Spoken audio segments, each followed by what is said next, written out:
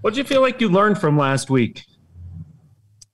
Well, I learned that Baylor's a really good team. It's a good football team. That's by far the most efficient and complete team that we've played this year. They were good, and we did a lot of good things. We were really explosive on offense in a lot of areas of the game. So sort of found out some things about that, but also had some critical errors that were tough to overcome, and particularly we got sacked in the first half. We got sacked. It wasn't a sack. It was a quarterback draw with an RPO. It looked like a sack on a pass play that made a field goal more difficult. We lost some yards and missed the field goal, and that was an unfortunate play because we were actually playing for a fourth down on that. It was I think 3rd and 7, and we called the draw play with the RPO, thinking if we complete the RPO, we're going to get a first down. If we run the draw, we might make a first down, but at least put ourselves in position to go for it on 4th. And we didn't execute the play well enough and actually lost some yards. And so that was a really unfortunate play. It cost us points probably. You never know for sure if we make the field goal, but it would have been an easier field goal or perhaps a first down with a chance to keep going. And then the sack fumble was a really unfortunate play as well.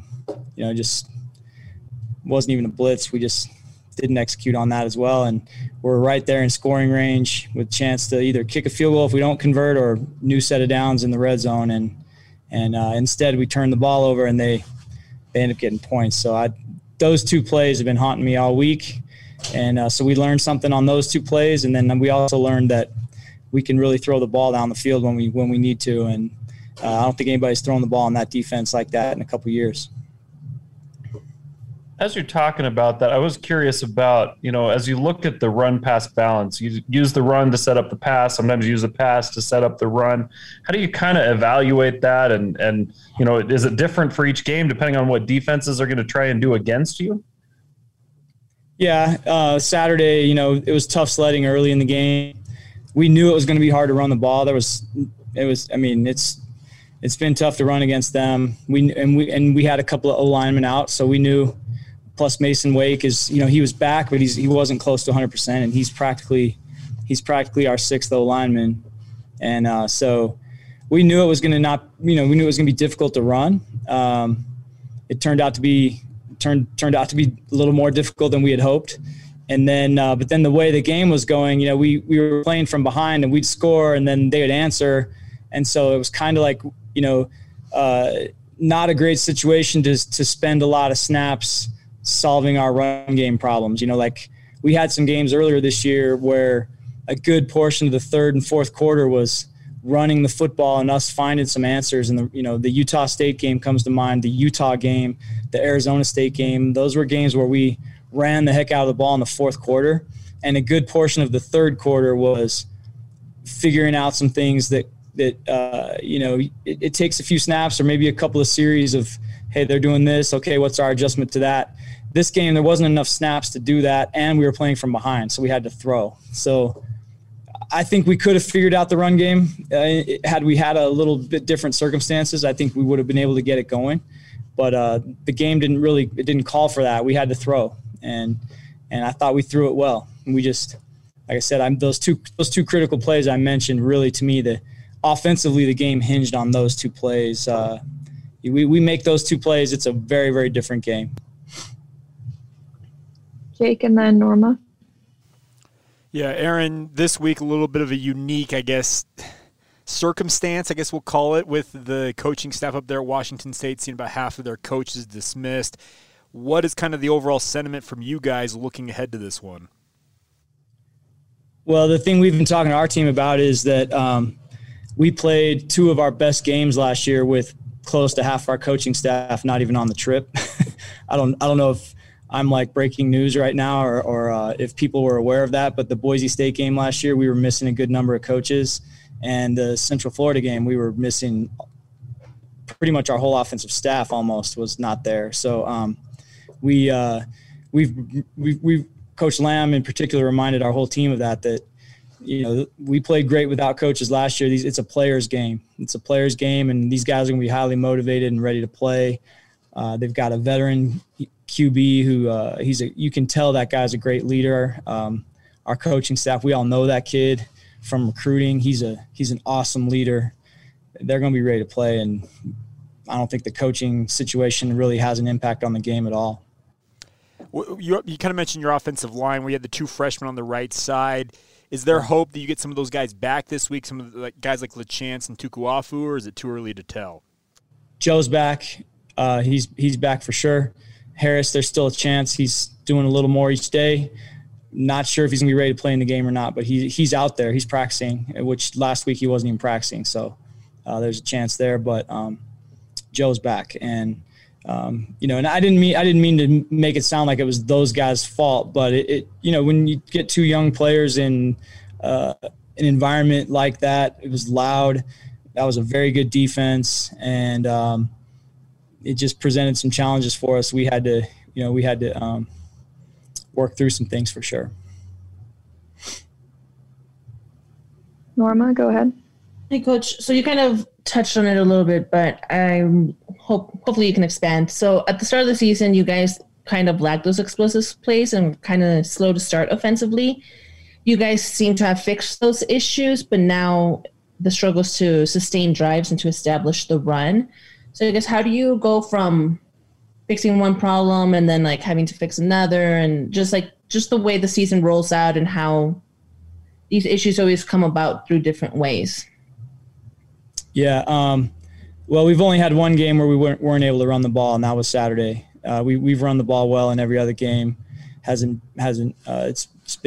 always been a strength of ours, and it will be again. So I'm not expecting to have those types of issues running the ball again. And the explosive plays have picked up a lot. And we just need, I think we scored 24 points Saturday with only 55 snaps. In a normal game for us, we've been averaging about 75 snaps a game the last couple of years. So if we get back up there around 75 snaps, we're going to be somewhere, 35 to 40 points. And that's the goal. So we're working on that, but yeah, we are improving every week in the passing game. Jaron Hall is playing really, really well.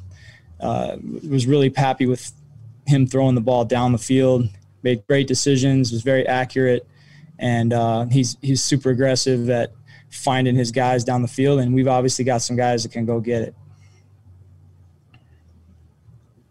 Sean and then Mitch. Yeah. Excuse me. Yeah, Coach, this is probably a really similar question, so you can maybe just say ditto to that last response. But how much pride does this team take in being able to play physical football and kind of be the more physical team as it were? And are there things that you can do kind of midweek in between games and practice and stuff to sort of rekindle a physical brand of football if you feel like you've fallen off at all? Yeah, I mean, just in how you practice and your approach that you take every day. I mean, we are a physical team. We've already proven that in our 5 wins this year. And in the last 2 games that we lost, I didn't feel like we didn't play physical on offense. The Baylor game in particular, that was a really tough defense. And like I said, the circumstances of the game, the way the game was going, required for us to throw it more. And so, we didn't have, like I said earlier, we didn't have that grace period of, hey, let's this next series, let's establish the run and let's figure out some things in the run game. I mean, the clock was bleeding away from us pretty quickly, and we were down by sometimes 1 score, sometimes 2 scores. At a couple points, it was 3 scores. Like we couldn't just sit there and work through our run game issues. We had to throw, and so. I still you play that game over again. I think we could go back and run that game. We could play that game over again and run the ball well. It just, every game is different. And so I expect us to play with a lot of physicality, and I expect Tyler Algier to run hard on Saturday and Peony as well. And I expect us to be right back to our old selves. It was a 1-game hiccup. Coach, as with Jaron Hall, it's pretty remarkable to think that he's in his fourth year yet. He's still only got 7 starts, pretty young in terms of being a starting quarterback. As the weeks go by and with him getting more snaps under his belt, what do you feel is emerging as maybe some of the best traits of Jaron now that you're getting more film on him in actual games? Just how smart he is as a player. He takes great care of the football. He makes great decisions. He's obviously very talented. He's got physical tools that most players don't have. But it's his decision making, the way he takes care of the football. He's really an accurate thrower, very efficient throwing motion. I mean, I could go on and on. I don't know if this is how much this has been researched, but he's playing at a really high level for a guy who has played 5 complete games. You said 7 starts, whatever it is, but he's up there right now with some of the best that have played here in that amount of time. And we're seeing growth every game. Like, he's getting better every game, and he's nowhere near his ceiling. I expect him to keep getting better every week.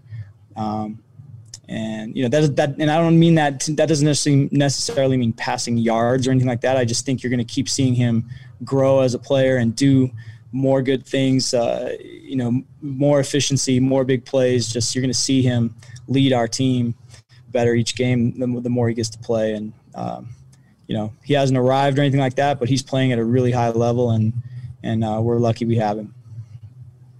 What are some of those metrics that you guys have tracked that put him among some of the best in BYU through 5 starts? Well, just his efficiency. I mean, Saturday we're 71% completions at 11 yards per attempt. I mean, 11 yards per attempt is a lot. And so you're throwing a lot of completions and getting a lot out of those completions, a lot of yardage and moving the team.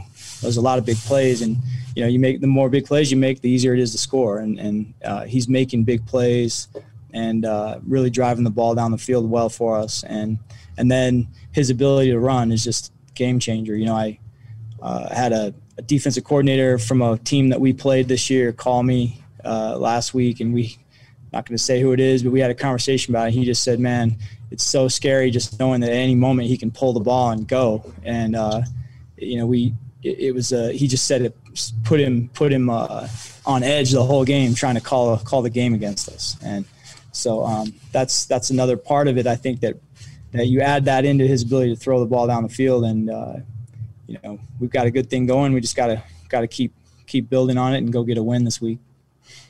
I wanted to ask you one more question. BYU's actually never been to Pullman, oddly enough. It's the only Pac-12 program that BYU's never played at. You've had a few experiences. What's the Palouse like from your memories?